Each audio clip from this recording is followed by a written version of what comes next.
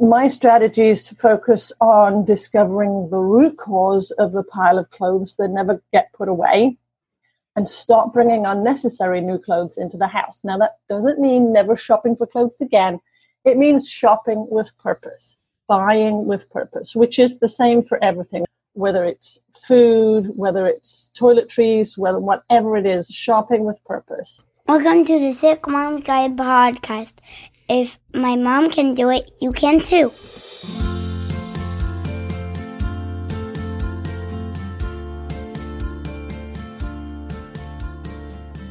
Hi, I'm Jen Hardy. I have 7 children, ages 7 to 29, and quite a collection of chronic illnesses.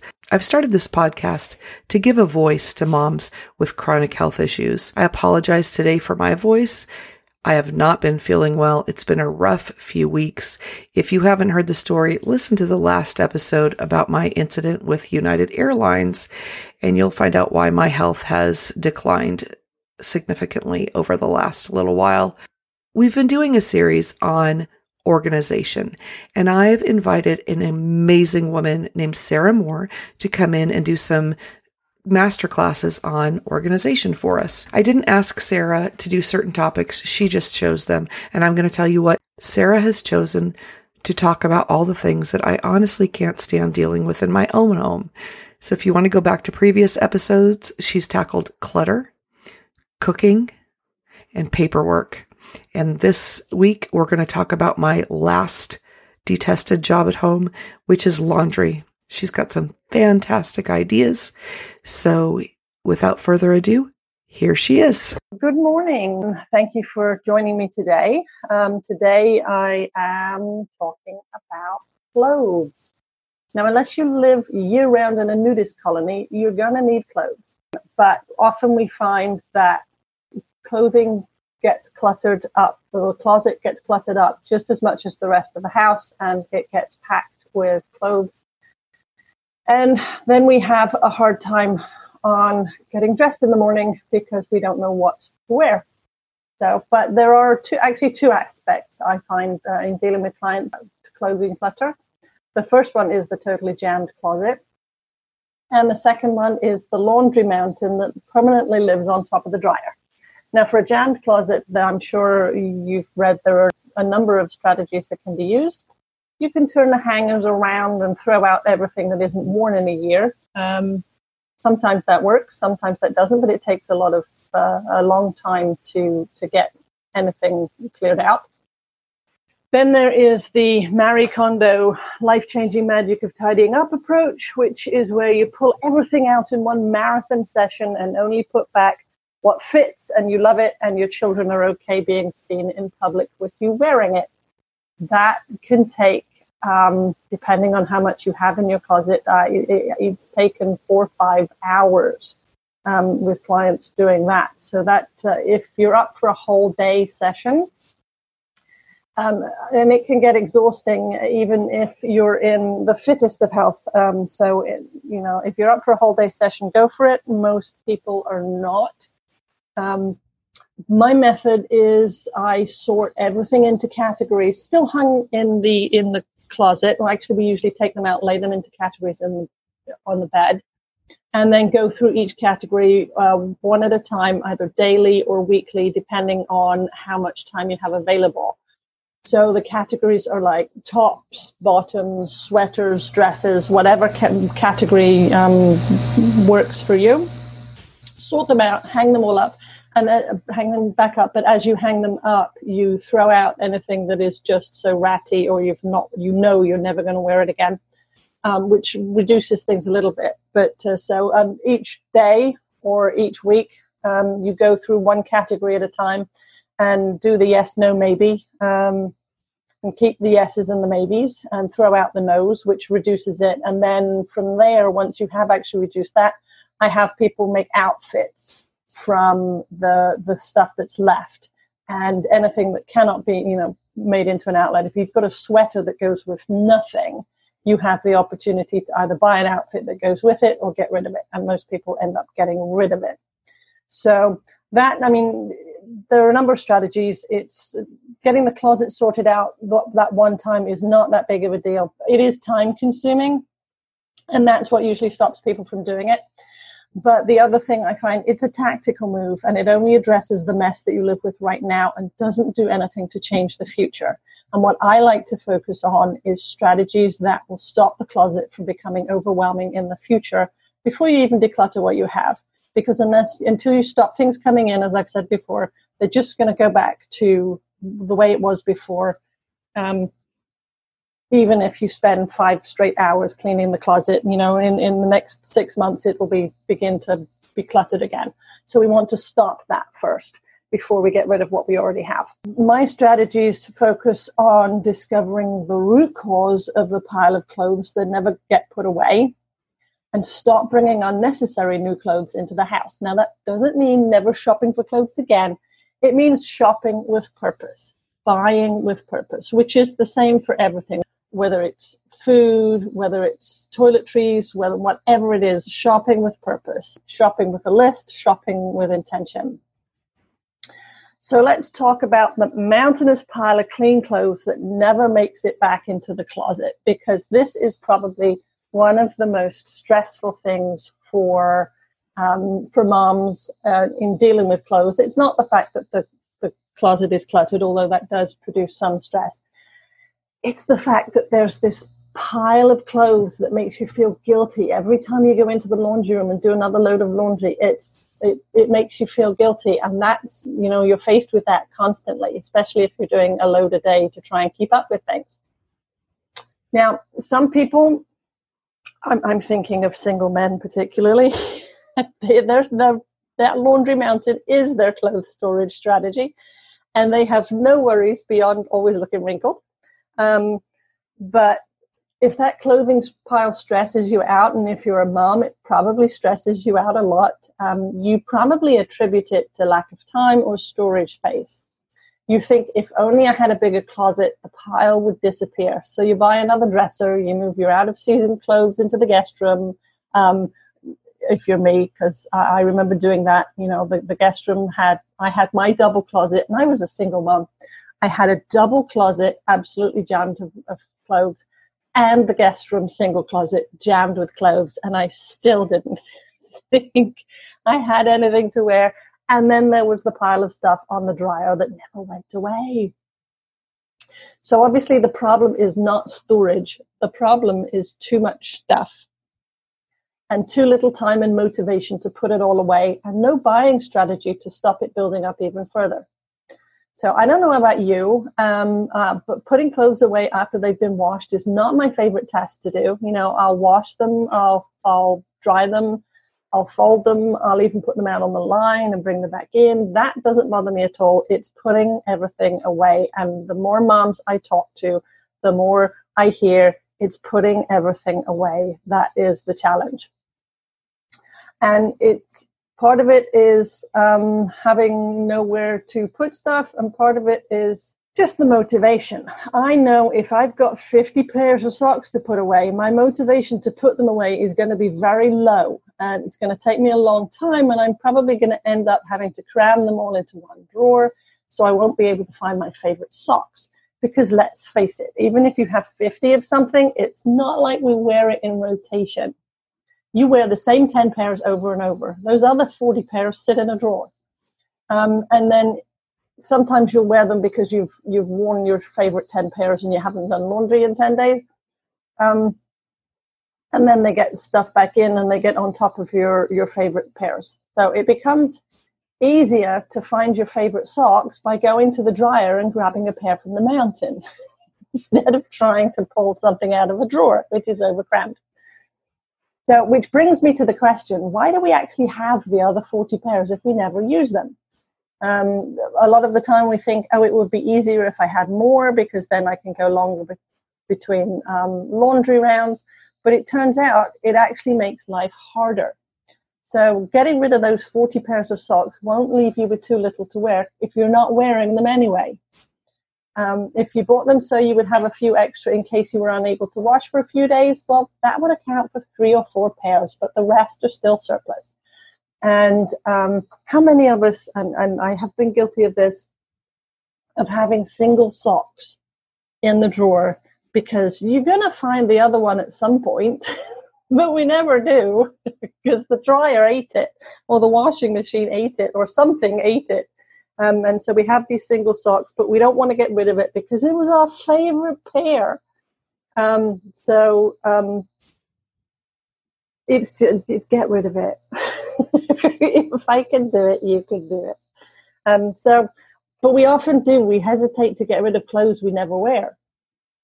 But why are you keeping clothes that you don't like, that don't fit, that don't look nearly as good on you as they did in the store? And often it's the same reason that companies keep going with multi-million-dollar projects, which everyone knows will not add any value. There's something called the sunk cost, and then there's guilt or shame. And to be honest, I'm actually dealing with this in my day job right now, where we have a project. It's not a multi-million-dollar project. It's a small one. It's It's only 100,000. But it needs to be killed because it's not adding any value. But because we've already spent 100,000 on it, we keep going. So sunk cost is just that. It's the amount of money you paid for something. Are there dresses in your closet that you paid a lot of money for, but that just don't fit you the way you thought they would? They looked good on you in the store, but when you start to move around and wear it, it's just so uncomfortable. Or you thought it would be a fantastic dress, but now you've realized you don't have any good occasion to wear it. So they sit in the closet, shoved to one side, but you don't feel able to get rid of it because that would be wasting money. And there's also a big amount of guilt. I know when I get rid of something I paid good money for, I feel so guilty for paying the money in the first place. But to be perfectly honest, keeping something you don't wear doesn't stop the money from being wasted. The money was wasted, and I'm making air quotes here, as soon as you realized you would never wear it. Keeping it doesn't unwaste the money. It taught you a lesson.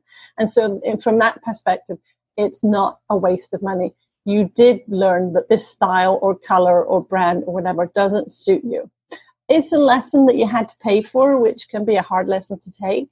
But now that you've learned the lesson, it's time to move on and either recoup a little of the money by selling it to a consignment shop or an online consignment company like ThredUp or Poshmark. I actually just bought a coat through Poshmark, which I just discovered, or donate it and get the tax write-off and recoup the space in your closet. But sometimes, I know for me and for other people that I work with, sometimes the reason for not putting things away comes down to silly, niggly little things. One of the reasons for me, I found for not putting clothes away, especially stuff that you hang up, was I could never find the hangers. They were all hidden between the clothes. And I would look at the closet. And so I knew my resistance started as soon as I pulled things out of the dryer, because I knew I would have to hang these shirts up. And I know I'm going to have to stand in front of my closet for 10 minutes trying to find hangers that were all hidden. So I sold, every single time I went to the closet, I would have to search for hangers. And it was a major time waster. And I had the resistance right from the dryer. So I solved that in one simple little way by putting a basket at the bottom of the closet. And so when I take an item out to wear, I toss the hanger in the basket. So come wash day, I can take that basket down to the laundry room and hang things straight out of the dryer so I don't have to iron them. Because that's another thing I have major resistance against, is ironing things. I live in a very small house. I'm downsizing to the point where I want to live in a tiny home, and just putting that ironing board up takes up, the whole kitchen. So there's resistance there too. And I bought a couple extra hangers, not 20, so that having no hangers would never be a good excuse. And so I don't feel that resistance right from pulling things out of the dryer. And often we can find silly little things like that are actually causing major resistance. And they are so cheap, quick, and easy to fix. So if you find yourself, as most moms do, thinking, I'm washing the clothes is fine, drying them, folding them, is therapeutic, but it's that putting them away. What is holding you back? And often it's something very little, like not being able to find hangers, that causes the resistance. And it's such a quick fix to get rid of that resistance. Not having enough time is another big reason why I hear the mountain of clothes gets put away. To which I always ask, do you wear all the clothes? Well, no, some of mine, some of my husband, some of the kids. Okay. So if you don't wear them all, then why are you putting them all away? And, the mantra for running, decluttering the home, you declutter, you automate, you outsource. We can outsource to the wearer of the clothes. So let's start with the easy one, the kids. If you have asked your kids to help out with the chore before, such as putting their clothes away, and they made such a mess that you hesitate to ask them again, congratulate yourself on raising such smart kids, because you've taught them that if they mess up, they won't have to do the chore again. Let's be honest, we set our expectations so high that the kids are never going to be able to complete the task to our satisfaction, because unconsciously, we want to do the task ourselves. Why? Because us moms think that the way our kids' clothes are folded, or the dishwasher is loaded, or a million other little things is a reflection of our competence as a mother. So totally not true. Your kids' dressers and closet are not a reflection of your competence as a mother. They're a reflection of the closet. Nobody usually sees their closet apart from the kids and us. And so one of the things that will help us move forwards in getting more time and getting less stress is letting go of the need to be in control and for everything to be perfect. And perfect by our standards. That is how you get out of the weeds of overwhelm in motherhood. So kids need consistently to be given the opportunity to put their clothes away, and in a timely fashion for it to become a habit with them. If they don't do it for them. Ask them to come and complete the task. In the short term, that creates a lot more work for us, because now we're not only having to be involved in the task of putting the clothes away, but we're having to teach someone else and to stay on top of them nicely, kindly, with love. And to be perfectly honest, they will get used to their chores, and they will not think we're horrible for giving them chores as they grow up. Trust me. I have a 22-year-old and a 14-year-old. They will be happy, and I know this one from experience, knowing how everything works in their new apartment or dorm when they fly the nest. Knowing how to take care of themselves will be one thing they don't need to stress over as they become independent. Now, your spouse or partner is a different kettle of fish, as I'm sure you are aware. You share a closet with them, you share a bedroom with them, you would share a hamper with them if they would actually only put stuff in the hamper. I'm a firm believer that the workload of running a home should be equally shared by both parents and not just fall to one person because of tradition or because that's what society expects. But that doesn't mean that everybody does everything, though. Sometimes it means you divide and conquer. You each have your own strengths, and you should play to those. So if his strength is not putting things in the hamper or in the closet or putting things away, then maybe that's something that you have to do. If you want the stress of seeing clothing on the floor to go away, your spouse or partner will have other things that they do and that you don't have to. They take away from you. This week, I was talking to a mom whose husband does all the dishes. I'm going to try and find out how she gets him to do that, and I'll share it with you if I do. But so sometimes, they do something and we do something, and it balances out, even though we're not all both involved in everything. And the other big thing that I would say is treating your spouse or your partner like one of the kids in nagging and nagging and nagging doesn't usually end well. So yeah, you may have to end up putting their clothes away for them, and they may do the dishes for you, for everybody all the time. If you want to read more about division of labor between couples, then I suggest reading Tiffany Dufu's great book, Drop the Ball. And I'll have Jen put a link to that in the show notes. It's a great book for figuring out how much both of you do, but also to make sure that you are not bearing the lion's share of running the home if you both have busy lives. So the last piece that clothing clutter comes from is we use clothes shopping as a fun excursion. Extra clothing comes into our closets when we didn't really need them because we bonded with our friends over the experience of shopping for clothes. And the excuses given, it was just so cute, I couldn't pass it up. You wouldn't go on vacation by getting in the car and seeing where you end up after driving for a while. And you have a lot more strategy behind going on vacation than that. But many women spend more on their clothes than they do on an annual vacation. And yet, put more strategy behind the vacation than the closet. If you want to go bond with your friends without spending the money or creating clutter in the home, go to a park or a museum or out to lunch. Have an experience.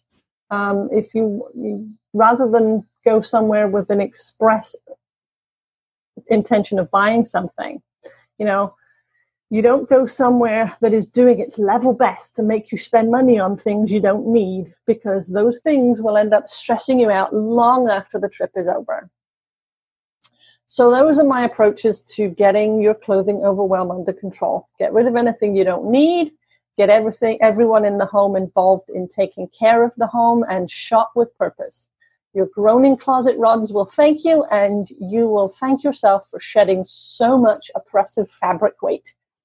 So thank you for listening, and have a wonderful time getting your clothing under control without breaking a sweat.